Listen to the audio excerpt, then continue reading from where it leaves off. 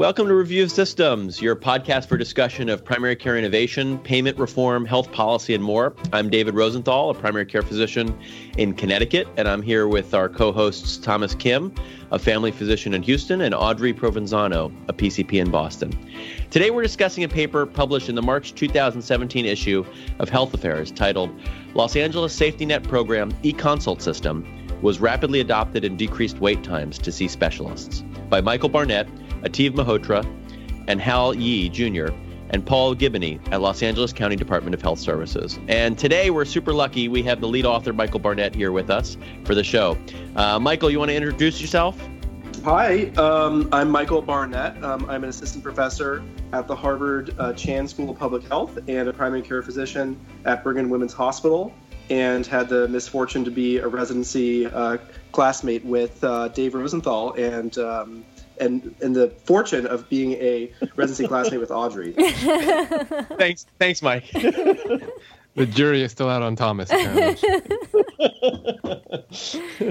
So this paper was looking at an e-consult system that was started up in the Los Angeles Safety Net network of community health clinics in 2012, and they wanted to look at a couple of specific questions. So the first was, is an e-consult system sustainable? Because apparently a lot of the previous studies looking at e-consult systems had been just short term. And they wanted to look at how the use of the e-consult system changed over time and look at patterns of variation. So they could guide improvement of quality and make sure that the referral system was consistently used. But we should stop and define what an e-referral or e-consult system is for people who don't know. And I guess actually, even before we jump into what the definition of e-consult is, I'm just curious, why did you do this paper real quick? Like, what was the reason for when you dove into it? What initially drew you to it? You know, I've been interested in the primary care, specialty care interface for a long time, and my interest in this particular innovation is that I think it's really an underappreciated shift from the paradigm of trying to deliver all medical care through an office visit, which I think is one of the kind of least efficient and most underappreciated inefficiencies in our system, is that we view all medical care as needing to be a patient and doctor as being face-to-face. And I think everyone on this podcast understands that that's usually not the case. And e-consult really releases specialists from the need to only have their expertise portioned out into 8 hours a day that they actually have clinic sessions. And I think that actually really has the power to transform not just safety net systems, but actually specialty care in general. Well, that makes sense. And I guess, to answer Audrey's question about what is an e-consult, it's instead of a referral, a face-to-face referral from a primary care physician to a specialist, this is essentially the ability through an electronic means to communicate with a specialist and to get feedback, whether it's sort of a formalized curbside consult, and to get that information, sort of convey what the clinical question is from PCP to specialist. And then there can be an ongoing dialogue, which I thought we'll get to, obviously, as we talk through the paper. But it doesn't require just saying, go see a specialist and see this specialist. It's having a conversation between PCP and specialist. And one of the other benefits I was struck by, they talked about in the introduction, I guess in this network of clinics and hospitals, there are patients waiting up to 9 months to see a gastroenterologist or a urologist specifically, which is a really long time. But this would allow specialists to kind of triage patients who they thought really needed to be seen right away and make suggestions of testing that would be helpful to be done if they did need to be seen by the specialist in the clinic before that visit took place, just make everything a lot more efficient. And they wanted to be able to have responses from the specialist back to the PCP within hours or days, which is fantastic in terms of kind of reducing a primary care doctor's worrying about a patient really not being stuck, not knowing what to do, which I know I've been in that position and many people have. So from my standpoint, I think that whether I send my patient to a specialist or not is often a question. It's often a social question and not really a clinical question, right? So when I was practicing in a community outside of Boston and somebody didn't have insurance and I need to send somebody down to the Boston Medical Center for their care, this became a very big issue, determining how much risk you want to take in terms of whether you need, extra help, whether you need some reassurance, it's nice to just have somebody at your fingertips or available to answer that question for you. So I actually just came back from a site visit to LA last week where we toured a bunch of sites there to kind of just learn a bit more about the front lines in the Department of Health Services. And, getting access to specialty care, it's really one of the major challenges of providing primary care in urban underserved community health centers, particularly the federally qualified health centers. And I think I didn't appreciate, Audrey, you read that point about the 9-month waiting time. They told us it could frequently be longer. It could be a year. And we don't have the strong data to back this up, though that may change in the near future. But the great irony of having 9 or 12-month waiting times, particularly in this population, is that it meant that specialists were sitting in their offices with 40 to 50% no-show rates. Yeah. Because no one can possibly remember or plan in advance for a visit 12 months from now. Or they've turned off Medicaid or moved or who knows what.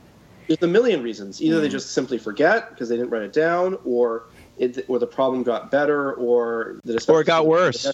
Yeah. or it got worse. Right. There's a million reasons why it could not happen, and that's really, I think, one of the great tragedies of how of the dysfunction of the safety net, that the difficulty of a specialist shortage means that fewer patients get seen, but also the specialist, your most precious resource, are also being wasted. I would just like to say I don't think specialists are the most precious resource in the healthcare system, but I'll go along with everything else you said. Well, the highest paid. Well, that's for sure. Maybe not. Sorry, I'm not trying to rank people's value. But the thing is, if somebody needs a pacemaker, you really need that cardiologist, to make the decision, or you really need the gastroenterologist to do colonoscopy.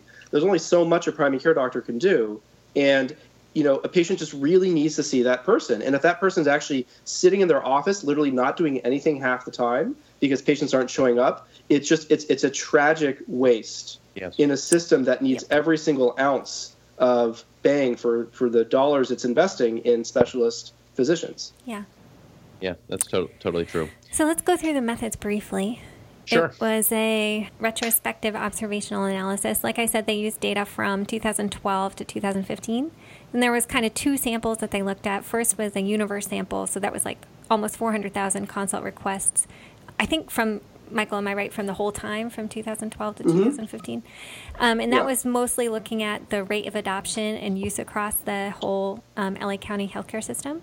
And then they looked at a smaller sample, the DHS employed sample. I didn't follow all the details of exactly what the DHS employed specialist meant, but that was about 60,000 e-consult requests. And it was limited to PCPs who started using it before January 2014 to look at a group of providers who used it for a longer period of time to kind of look at practice patterns and use patterns and things like that. So they looked at capacity for urgent access, time to response after they filed the request, the number of exchanges between the PCP and the specialist, and kind of what happened. Did the patient end up seeing the specialist, or was it resolved without a specialty visit? And Michael, I guess the question is can you explain a little bit the thinking about why you did that split sample like that? Yeah. So or the two separate study samples, right? So the idea is basically e-consult was growing so quickly that new specialties and new primary care clinics were coming online constantly. And so the idea is basically to really measure the sustainable long-term impact of e-consults over time. You need to pick a stable group of primary care doctors and a stable group of specialties. And I think it's not a particularly sophisticated methodological insight, but actually it's really what enables us to make any claims about the system, because we basically take the same sample, the same group of 600 PCPs and the 12 or 13 or so specialties that were online in e-consult before 2014, and we just track that stable group over time. how did these 600 PCPs use eConsult for these 12 high-volume specialties over a 2-year period? Because if you just try to track the whole system, it just looks like everything is constantly changing, and you can't really make any conclusions except that more and more eConsults are happening, which is interesting, but it doesn't tell you the whole story. Right. Gotcha. Thomas, you want to take us through the results? Sure. So basically, this program was rolled out over 250 sites over the course of 4 years from 2012 to 2015. And the number of eConsults per month pretty much grew very rapidly. There were 86 in the third quarter of 2012. And by the last quarter of 2015, there were 12,000. So the median time to a first response from a consultant when you put in the eConsult request was less than 24 hours. And about overall, over the course of the entire program, about a quarter of the visits resolved without a visit. This did decrease over time, so that between the, I think, beginning of 2015 and the end of 2015, it was down to about 20% of visits could be managed without a visit being scheduled with a specialist. Overall, it turns out that the including the initial request for consultation and the initial response back, there, including those two exchanges, there were about 3.5 exchanges per eConsult request. So that just means like the PCP and the specialist would email back and forth about 3.5 times on average? Right. Okay. And then the wait time did decrease. It went down 17%. The baseline was pretty high to begin with at 63 days. It was still left at 52 days at the end of the program or at the end of the study time period. But this was done without any increase in the staffing in the specialist offices. So presumably this is a decrease in the backlog of patients needing consultations. And interestingly, without paying them. Which I felt was interesting. Not paying. Correct. That's correct. So the specialists were not paid for doing these eConsults. Right. Yep. Right. So in addition, I think the final figures kind of show the amount of variation that was seen within each specialty and across specialties in terms of how specialists approached different consultations. So presumably there's some there's some variation in types of consults that questions are coming their way, but still among endocrinologists there was anywhere between 5 and 93% of those initial eConsults ended up needing a visit, didn't need a visit. So between consultants and endocrinology, it was a pretty variable result as to whether your patient was ultimately going to need a visit with them or not. But on the flip side, PCPs also had a wide variation of the consults that they requested, and so the rate of requests that didn't need a visit could vary between 11% for one PCP and 33% for another PCP, which kind of shows the complexity of the questions being asked may have been also very, very different. Mm-hmm. And then the final major result is that they also looked at per consultant how much they were engaged with the PCP who asked the question. So they monitored how many exchanges happened per consultant and rated them on an engagement index. And so if you had three or more exchanges, that presumes that there's initial question, initial response, and then the conversation at least went on past that.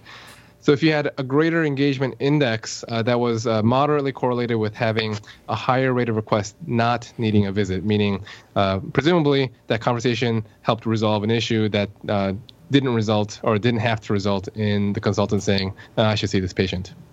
Just one thing is, when you were saying it was eConsults that were resolved without a visit. I think before you said something about visits resolved without a visit. So just making it clear, these eConsult requests resolved without a visit are just electronic requests from PCPs.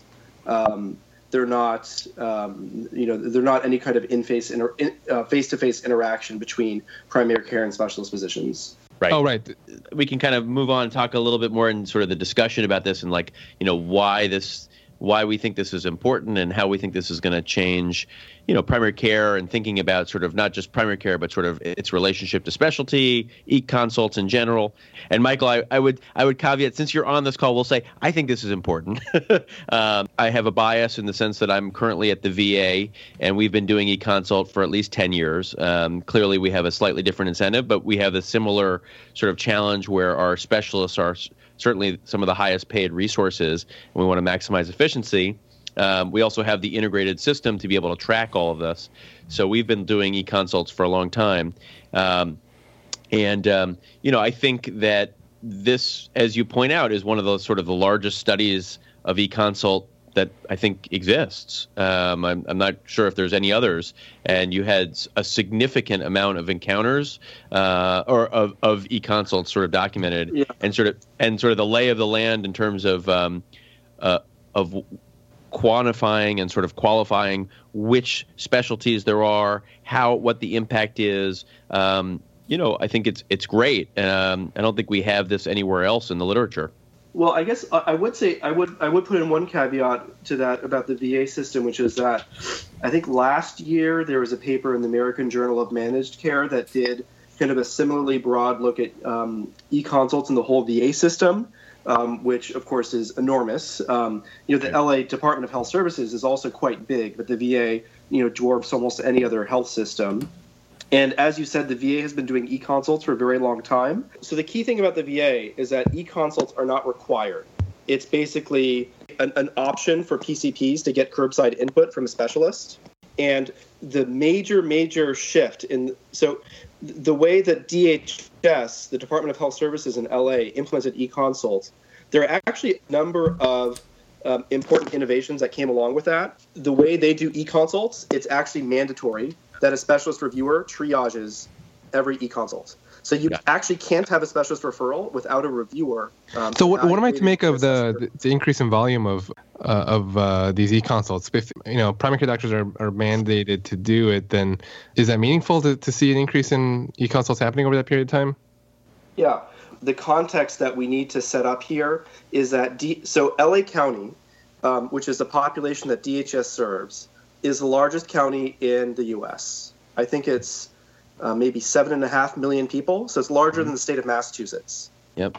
Okay, and by the end of 2015, there were over 3,000 PCPs using e-consults. So you can't just flip a switch and suddenly have 3,000 PCPs using the system. Okay? It's guerrilla warfare for the leadership to go practice by practice and train every single PCP on how to use this, why it's important, what the proper etiquette is, how to actually use the software, and you need to go practice by practice. And for the non-DHS providers that are contracting with DHS to use the system, they're under no obligation to adopt the system, right? They can choose not to do it. Sure. I can tell you that in Harris County, we started e-consults for endocrinology, and I didn't really even think about using it until maybe 8 months into its implementation. So, right, and so that's why that growth is actually pretty important, because what it means is that PCPs really did use it once they started to actually get to know it. And so even though I can see where you're coming from, when I say, well, these are required, so why is the growth that interesting? Really, it's also quite possible that an effort this ambitious and widespread could have easily just failed and stalled out. Yeah. That's right. And I'd say, as a user, an avid user of e-consults in the VA, there is tremendous. I think this highlights exactly sort of my experience, that there's tremendous demand side from the PCBs. It's great. Mm-hmm. It is so wonderful to be able to answer questions within 24 to 48 hours and have that sort of formalized feedback that I can help my patients get answers much faster.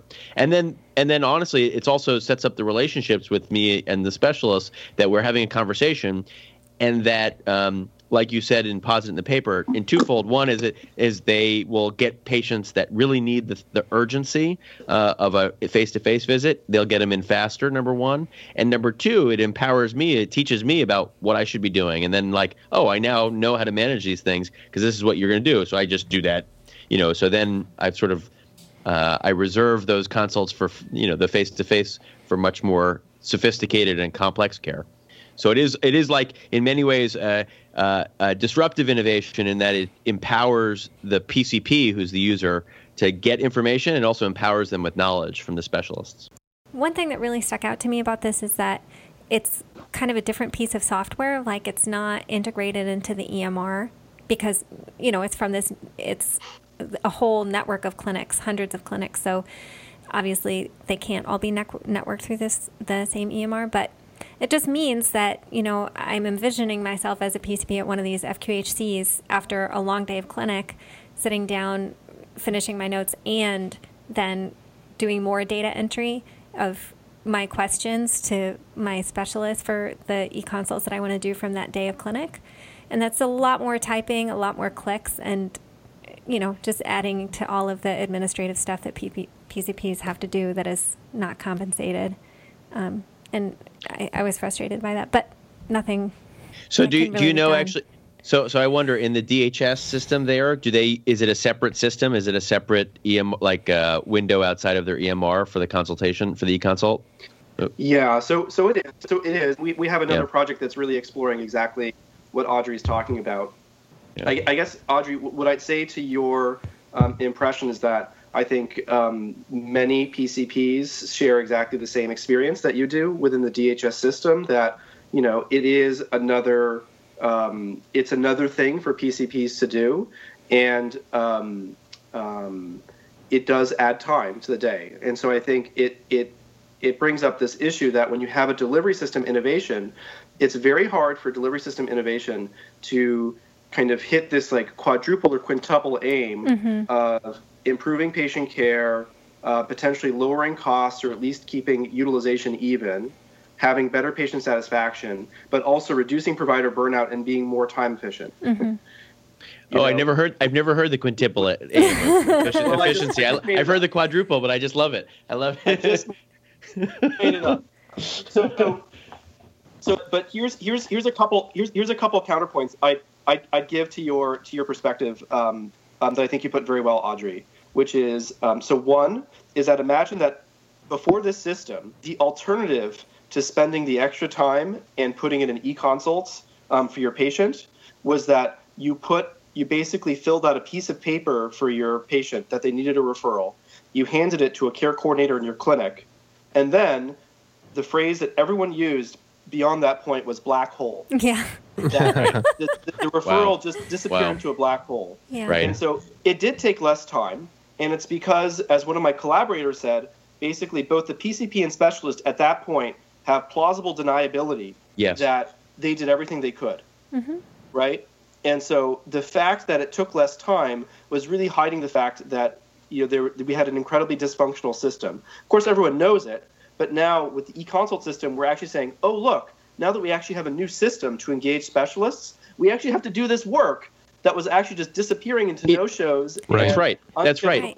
Right. But it brings accountability to it, right? There was never really accountability of the referral network, so you could not track it.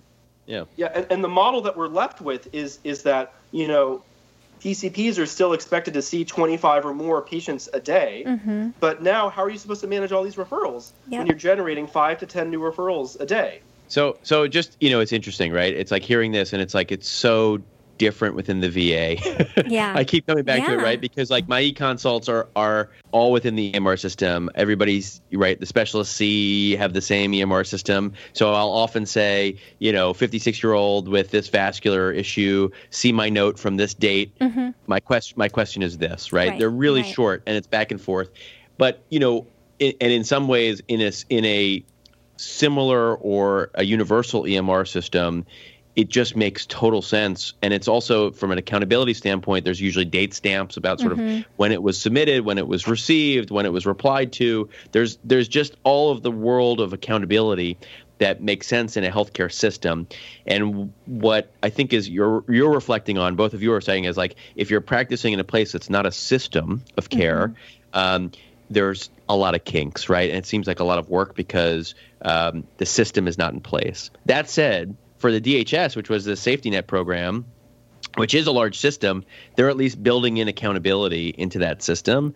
It does seem like extra work, but at least now that they can start to measure it, right? Yeah. They can start to say, how are we doing? Can we improve upon this? And then you can start to ask for resources potentially and say, look, this is how much work this generates. We have so many consults. We need a case manager to be able to enter these consults and manage that inbox, right? So for me, having practiced in the community for a long period and to enter into this type of closed integrated network in the Harris Health system here, I definitely see the value in it to see, get all the closed loop feedback in terms of what happened to my referrals, be able to, yesterday I tried to make a dermatology referral and it was going to be 4 months away. So I just basically messaged the dermatologist I know and said, I'm a little worried about this guy. Can you see him sooner? And now the patient has an appointment next week, right? And so I totally see the value in it. I'm going to just take a moment to kind of bemoan the fact that, part of this is we're improving communication between specialists and primary care doctors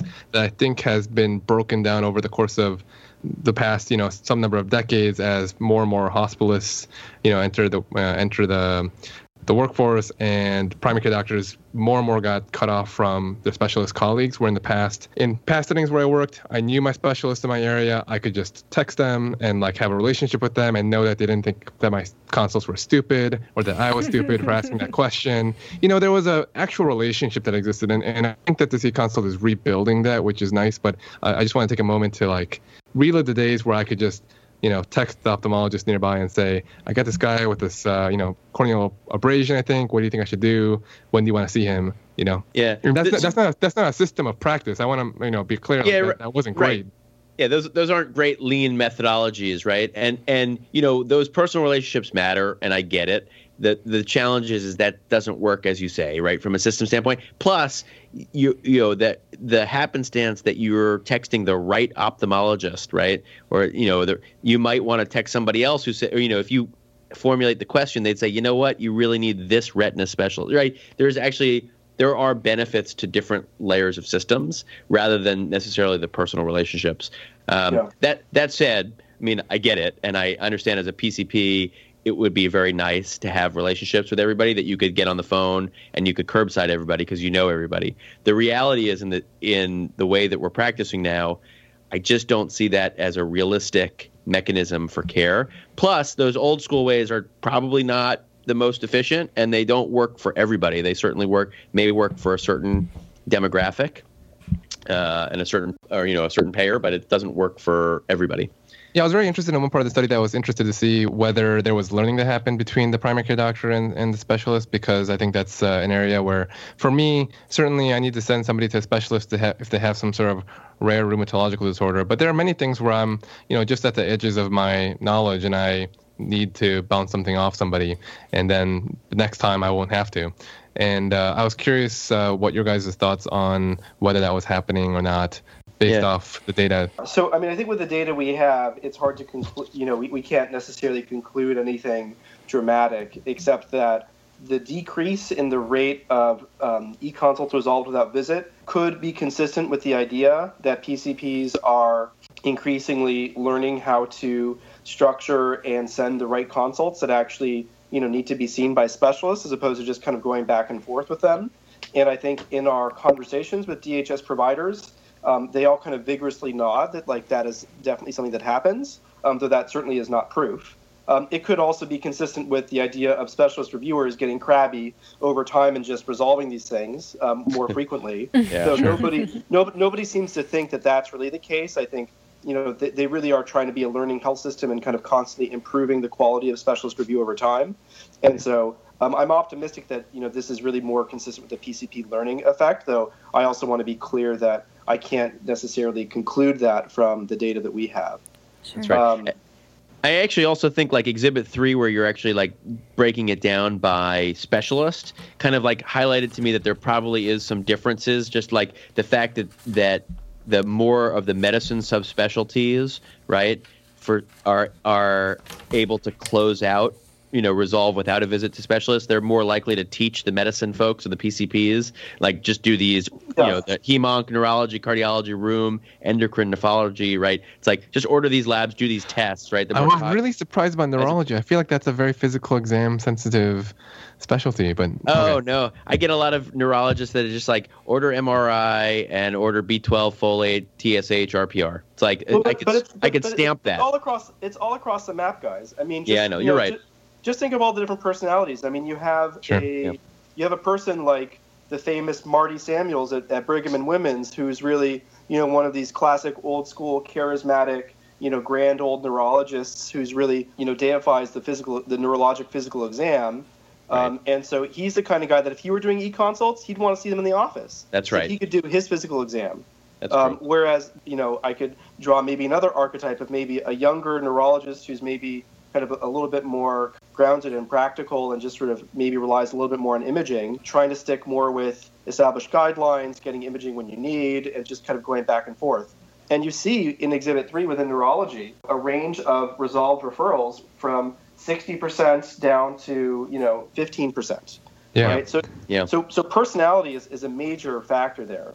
I'm curious when you do your site visits. I imagine doing something like this has some trade-offs. So for me, I was a little curious. Were there specialists who said, I feel like I'm taking on more liability in some sense to be able to try and diagnose and manage without having physically seen and examined this patient. Like, was there a sense that people were asking for more tests than needed because they were trying to take care of patients without seeing them? I'm just wondering anecdotally if you have any sense of what the specialist experience was with e-consults is. I've only talked with a handful of reviewers. I think the reviewers I've talked to, they really see themselves as educators. I think a lot of them don't necessarily view their role as being defensive or trying to cover their butts. Mm-hmm. It's really to try to help educate the PCPs. And of course, there are people who I think are maybe not quite so generous and understanding. And I haven't necessarily chatted that much with those folks. I think that, what DHS exemplifies is a system where they really do try to handpick specialists for the ones who are willing to see themselves in a different role than usual. And I think that's one thing that I want to point out with the e-consult system is that part of what makes me excited about this is it really evolves the idea of specialty care to, I think, what is a much more system-centered, patient-centered role, which is that, the specialists who are doing these reviews, some of them are doing dozens of reviews a day. And I think it really is an enormous extension of their expertise across a patient population of many, many thousands to be able to answer kind of more or less in real time queries from PCPs and remotely manage through PCPs' clinical expertise a variety of specialty complaints that they wouldn't possibly have the capacity to see in their office. Because specialists also, their time is wasted when you send somebody to a neurologist for what is a standard tension headache or standard migraine where you haven't even tried first-line prophylaxis or treatment. It's not using them to the top of their license, whereas they're much more easily able to extend their reach through e-consults. I mean, my takeaway from that point is that you do need to pick specialists and be in a system where they're not overly concerned by their patient volume or their RVUs from how many visits they do, and presumably these reviewers and specialists are salaried, and they are. I think that matters. I mean, I think that's why the e-consult system was able to take hold in DHS, and why it will be a very long time before a required e-consult system takes hold in a more traditional healthcare system like Partners Healthcare. Because the fee-for-service system means that specialists just aren't incentivized to do that. Right. But I think as a researcher and someone who thinks more kind of the system and policy level, to me this seems like a much smarter, more efficient way to deliver specialty care, even though it's antithetical to the current business model of private insurance dominant healthcare. Yeah. That's a good point. And I think I feel the same way at the VA, right? There's a certain sort of personality, and obviously the specialists are salaried that they can do that as a system, right? And it's sort of it attracts a certain person who's willing to do that and think system level. And I think it works. And actually, so one point that I wanted to just point out on this paper that I think is really fascinating is in the appendix, Exhibit 1. I can't, because I work at the VA, I have to sort of talk a little bit about wait times. So just because I think there's just so much challenging media presence and information about the VA in terms of sort of these wait times. So just recently, for example, about a month ago, there was an OIG report and got a lot of press that, there was challenges that the wait time that the VA, greater than 30 days wait time was, 36%.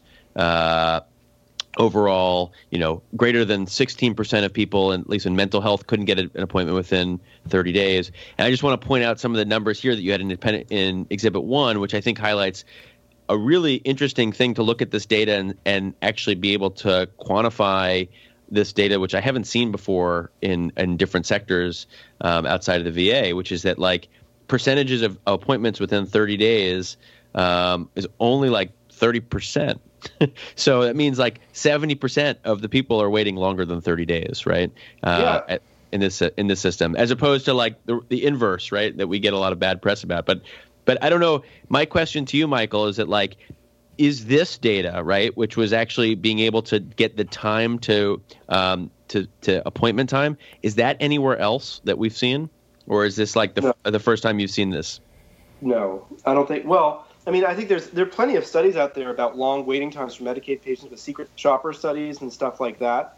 Dan Polsky at University of Pennsylvania has been doing a lot of work with the Robert Wood Johnson Foundation, looking at secret shopper studies in markets across the country to look at waiting times for Medicaid versus other patients. But this is full capture, though. This is full. I mean, of a system. No, that's true. So no, I mean, I do think this is pretty unique data.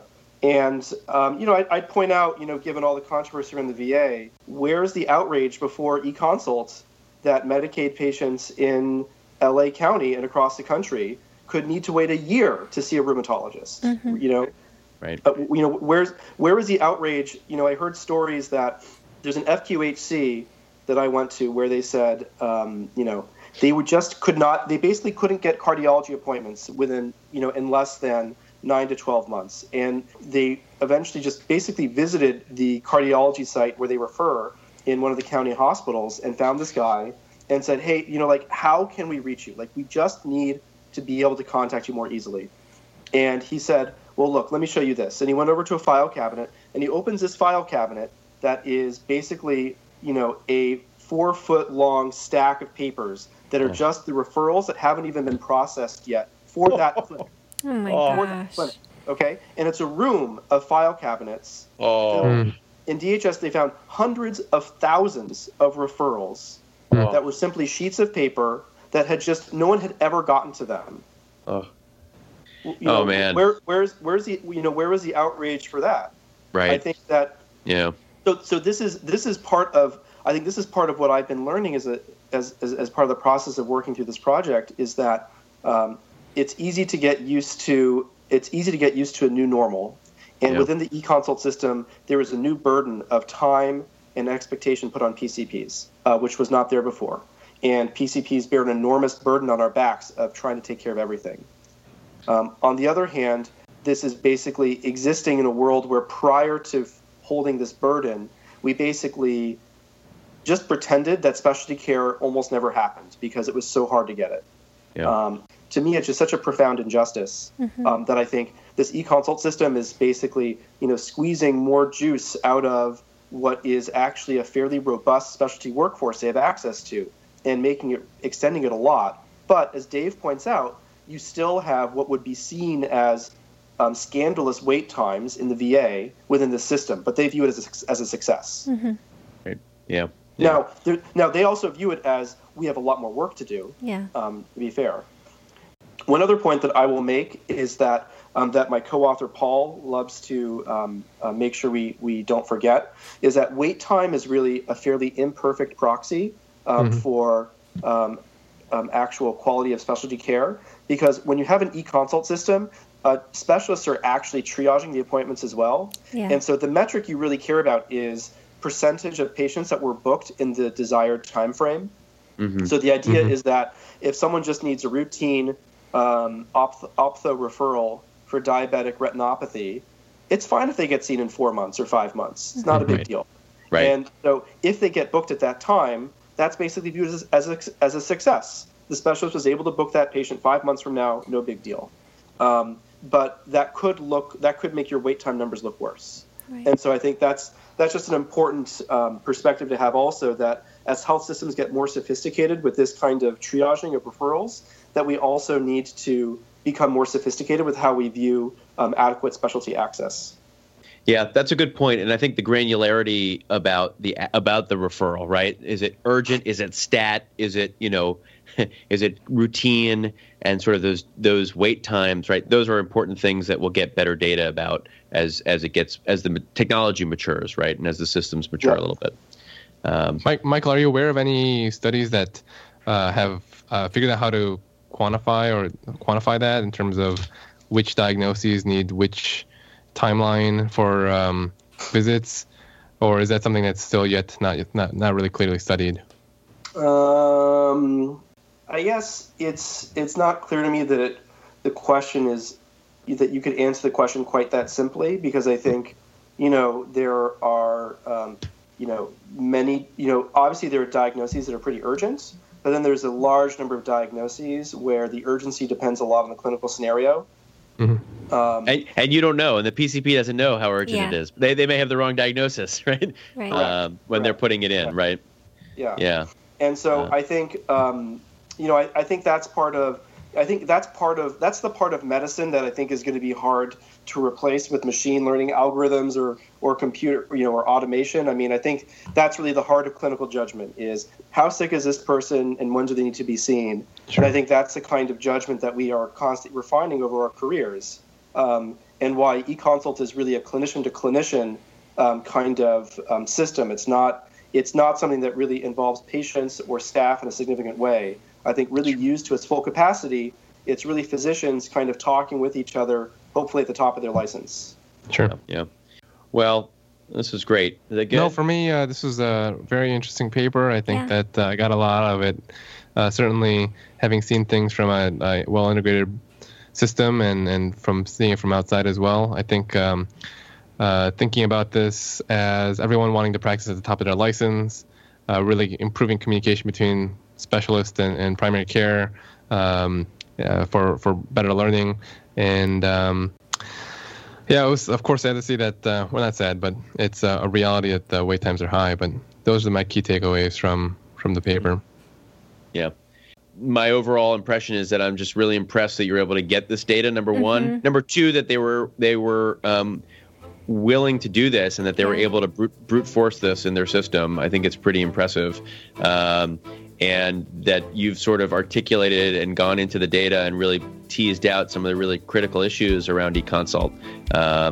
And certainly also about just sort of that communication between PCP and specialists that I really haven't seen to this degree, articulated in the literature.